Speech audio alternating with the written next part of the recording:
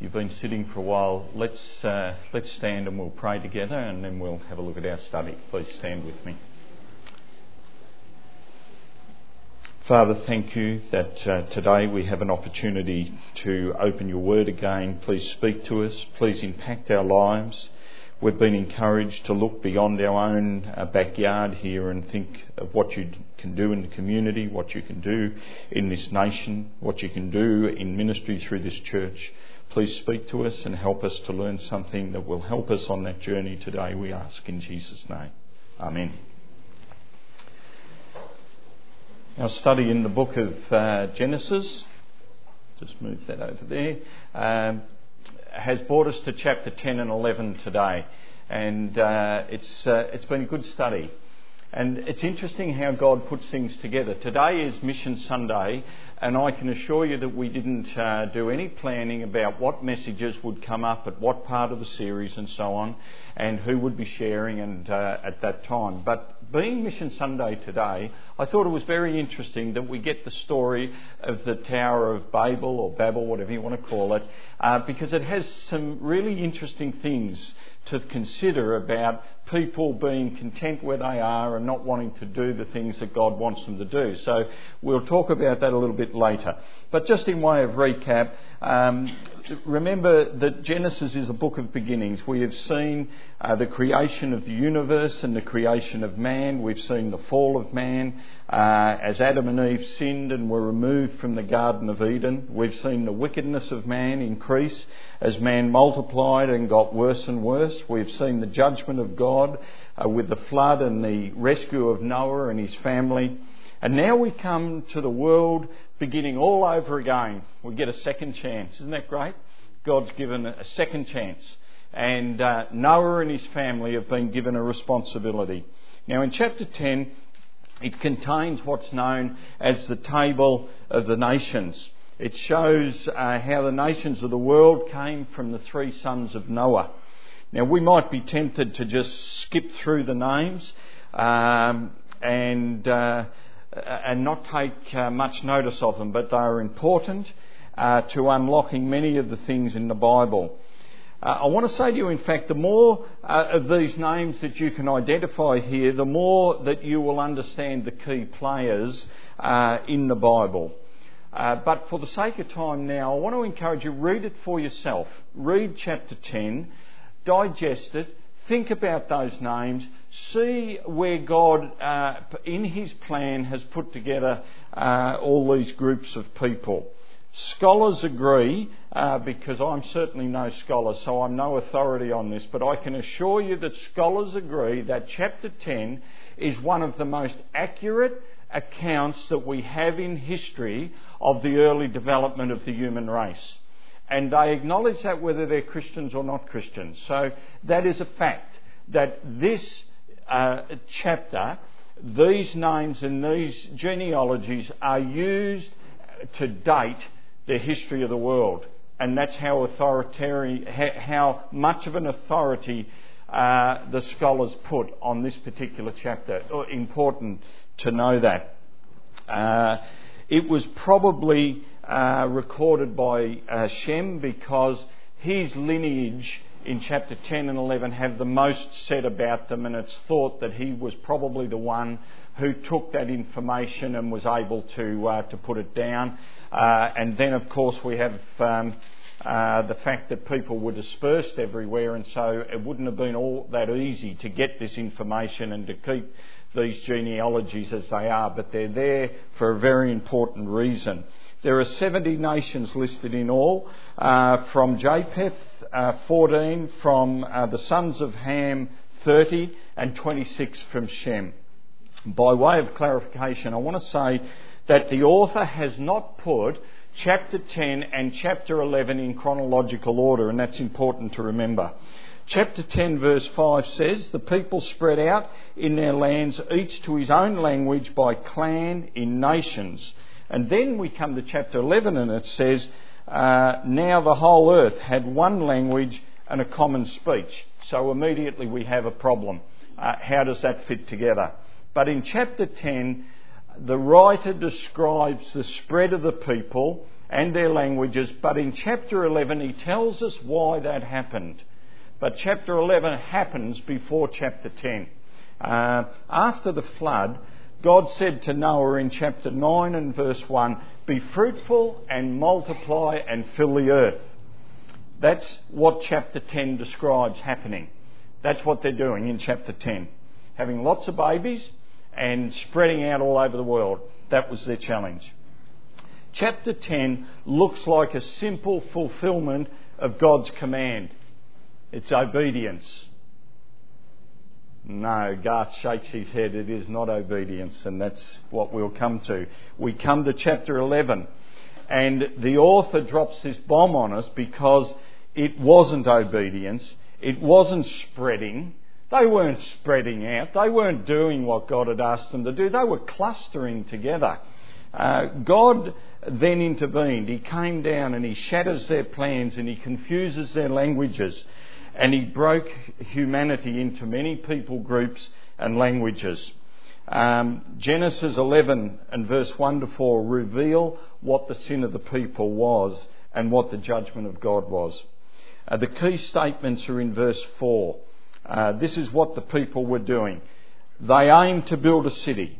They aimed to build a tower that reaches to the heavens. They aimed to make a name for themselves. The aim was not to be dispersed over the whole earth as they'd been instructed. Building a city is a way to avoid being dispersed over the whole world.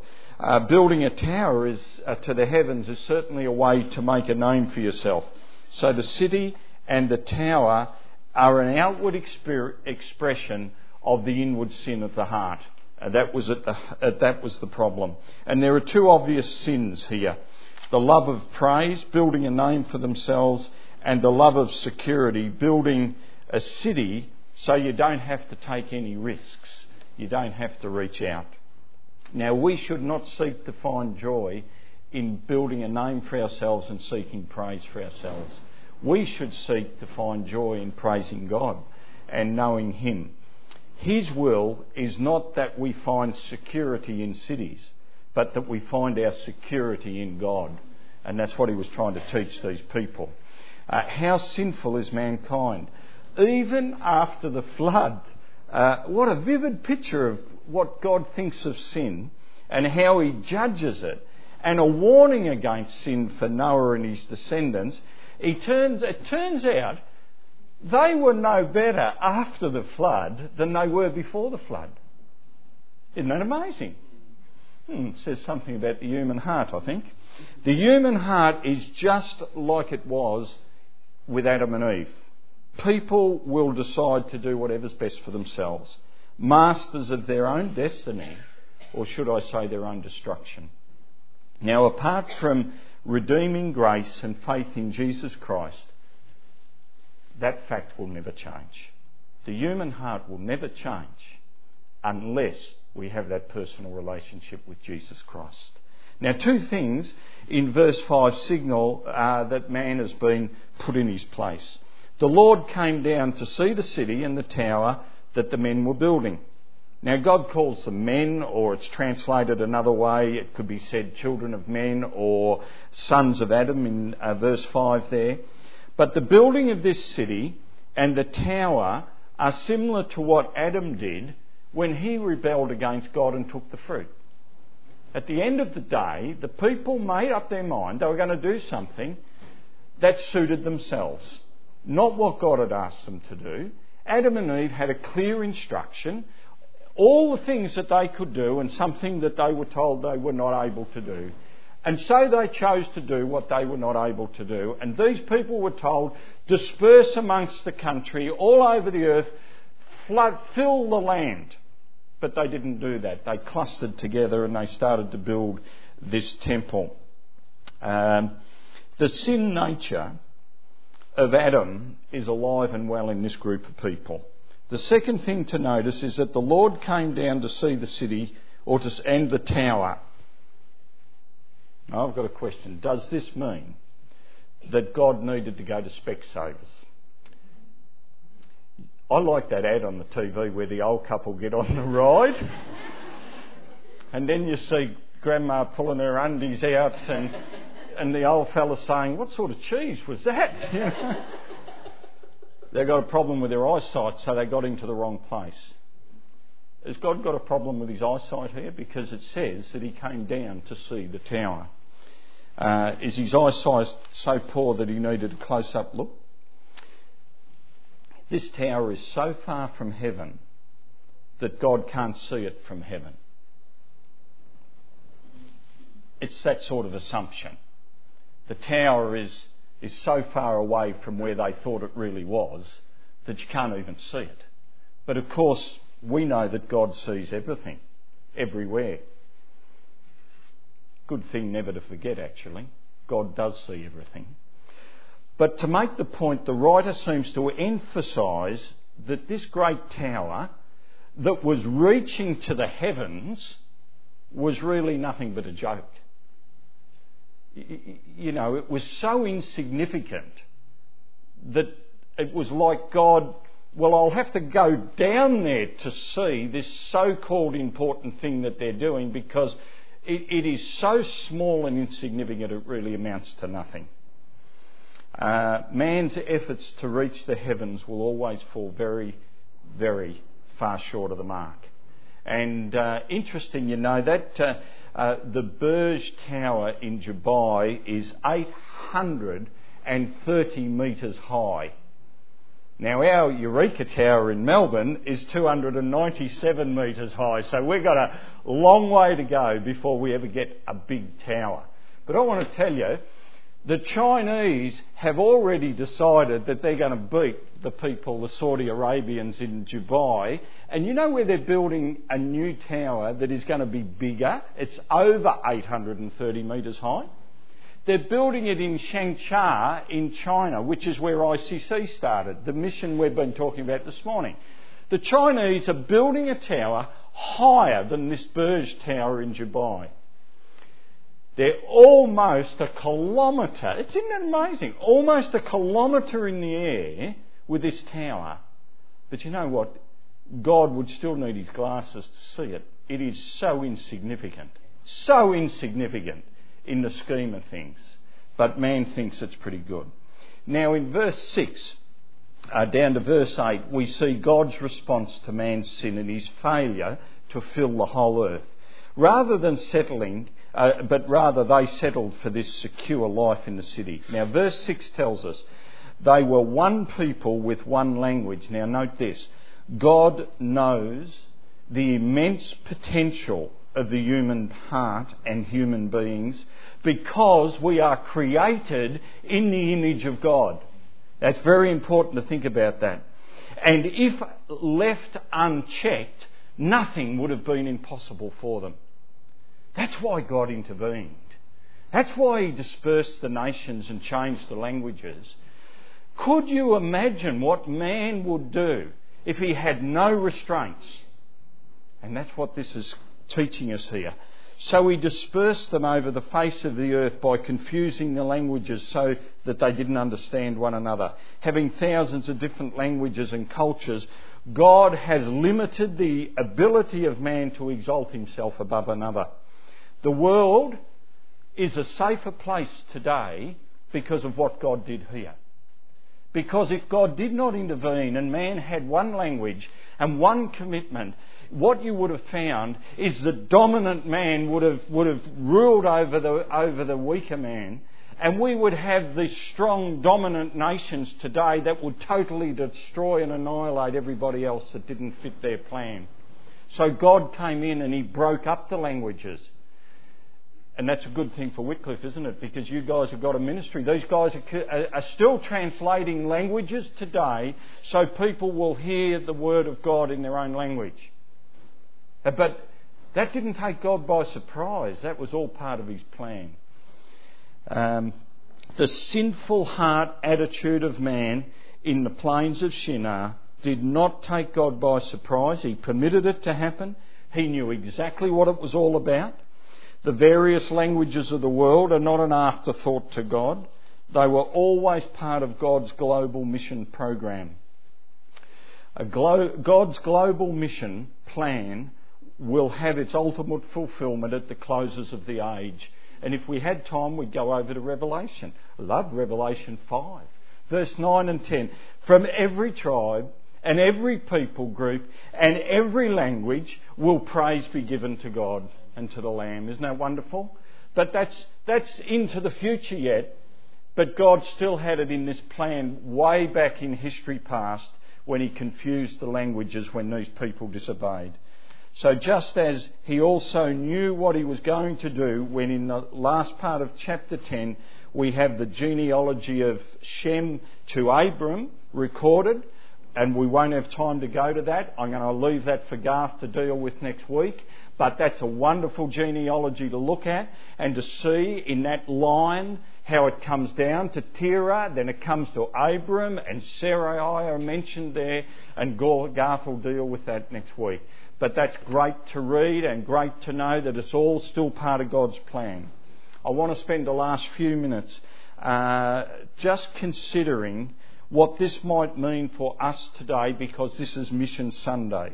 God's global mission vision for Noah and his 3 sons was that they would spread out and fill the earth.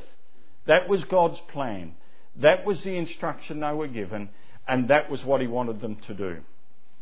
The heart attitude is at the centre of what has been happening with this particular group of people, and I believe it is the heart attitude that God is concerned about us today as we sit in this church.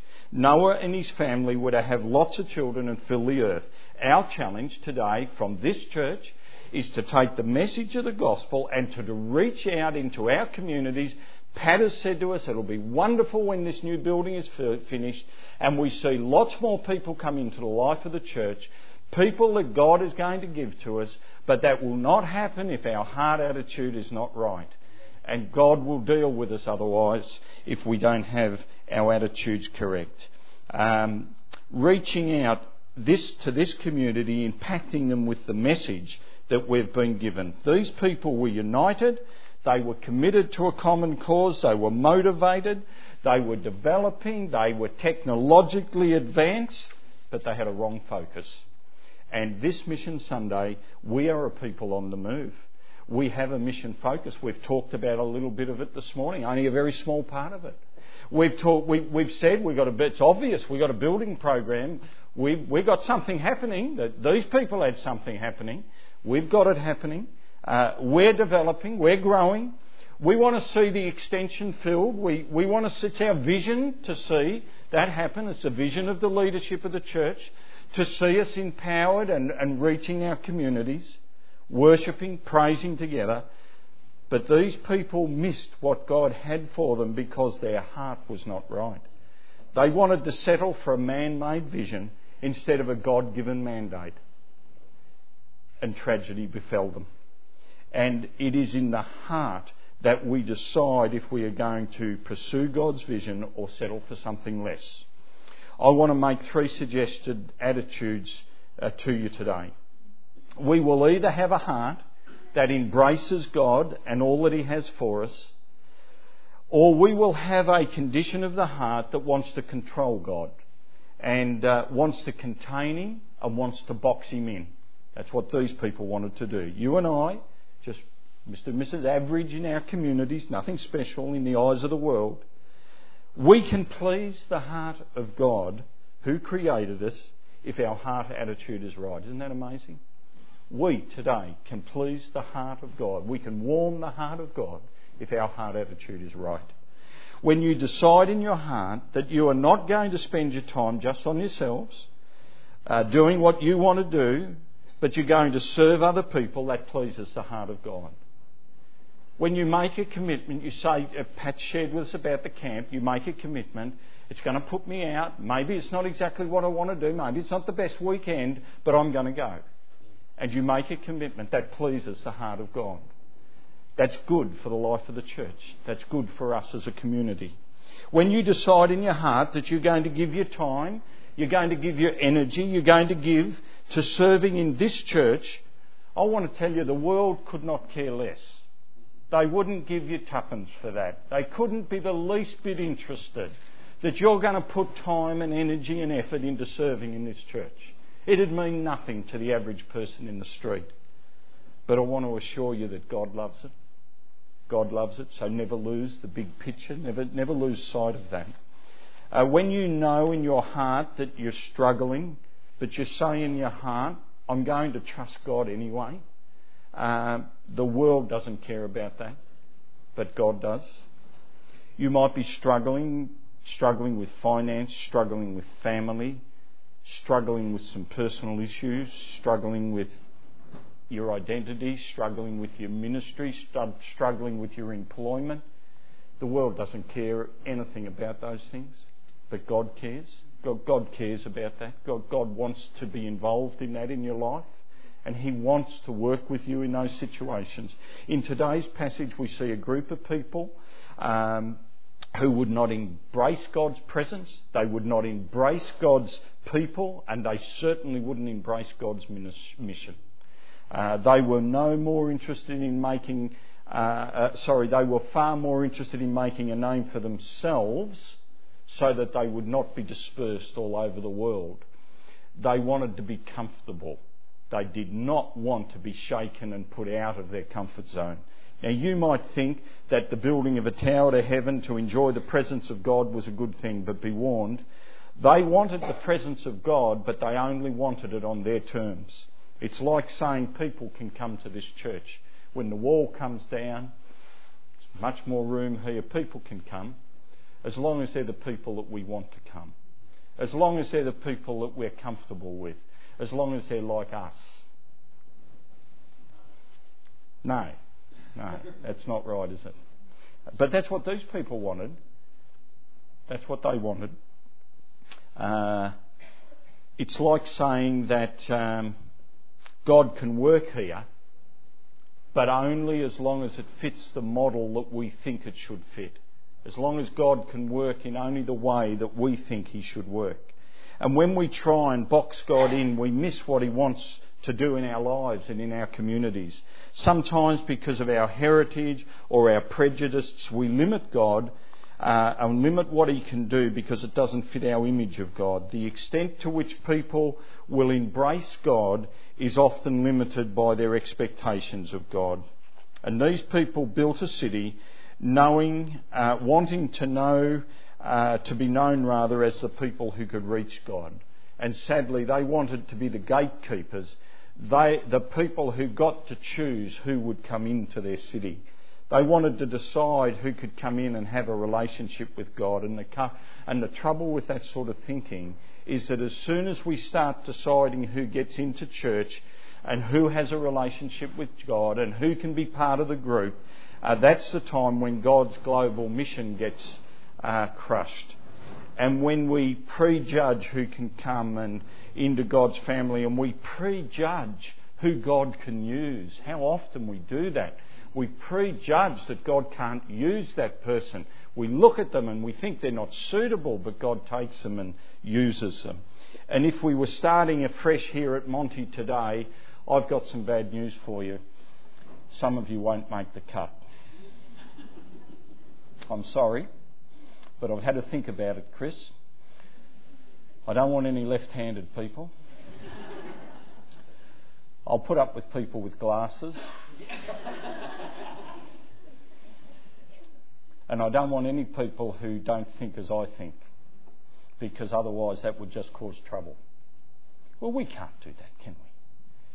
But that's how stupid it sometimes becomes. That's how selfish we become, and how selective we become, and how we think that we have it all worked out and we're spiritual, and yet we limit God's ability. What a different place church would be if we didn't get to choose who came to church, but God got to choose. If we left the decision with Him. Now that might be a bit uncomfortable, because somebody might have an earring who shouldn't have an earring. Might have a nose stud who shouldn't have a nose stud. Might have studs everywhere, I don't know. People that God would bring to us. Garth, I wonder what sort of people God's going to bring to us. It'll be exciting, but it'll be the people God wants us to have and to fill this new facility. and we can do something with that if we make ourselves available. Our mission today is to have a heart attitude that is open to God's working in our midst to fulfil His purposes in our community. It's not to have our programs or our property. It's to have a heart that is concerned that it's aligned with the heart of God. At the Tower of Babel, they wanted things to be as they had planned, to suit their own interests, to advance their own agenda, and God dealt very severely with them, scattering them to the ends of the earth. That's what He thought about their plan. And God's mission for us today is to embrace what God has for us. So we can be a people on the move in this community, a people who embrace God and His purposes. We can be all of those sorts of things. We can be a people that embrace the people that God gives us, whoever they might be. And we can embrace God's global mission and recognise that God's plan is for all mankind to come to Him, whatever the cost may be. Are you willing to be part of the plan? That's the question. Proverbs 4 and verse 23 is your take-home verse for today. Time's gone, I'll finish. It says this: above all else, guard your heart, for it is the wellspring of life. If we store up good things in our hearts, our words and our actions will be good. And out of the overflow of the heart, the mouth speaks. So watch what sort of towers you're building today. They might be empires to yourself. They might be ministries you're involved in. They can be a whole host of things, but I want to say to you that they can be empty and nothing except a show, unless God is in it. And if God is in it, they will be powerful and mighty tools that He can use. I am sure that in the heart of every follower of Jesus Christ, there is a desire to communicate the good news of the gospel. Would you take that desire one step further today? And would you share with Garth or with me or with somebody else in the church, if God is speaking and encouraging you that there is more that you can do? We want to talk with you. We want to pray with you. We want to help empower you to be able to do that. This is not an either-or decision today.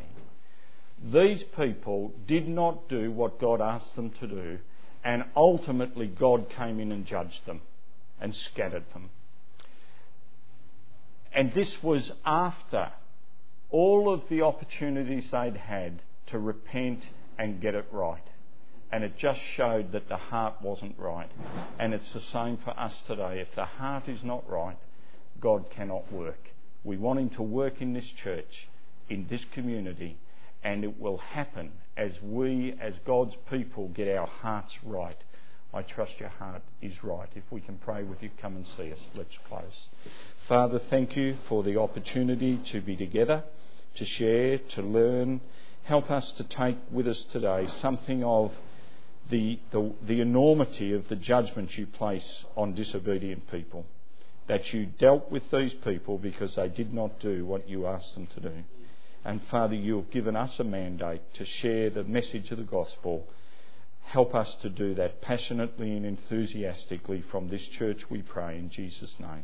Amen.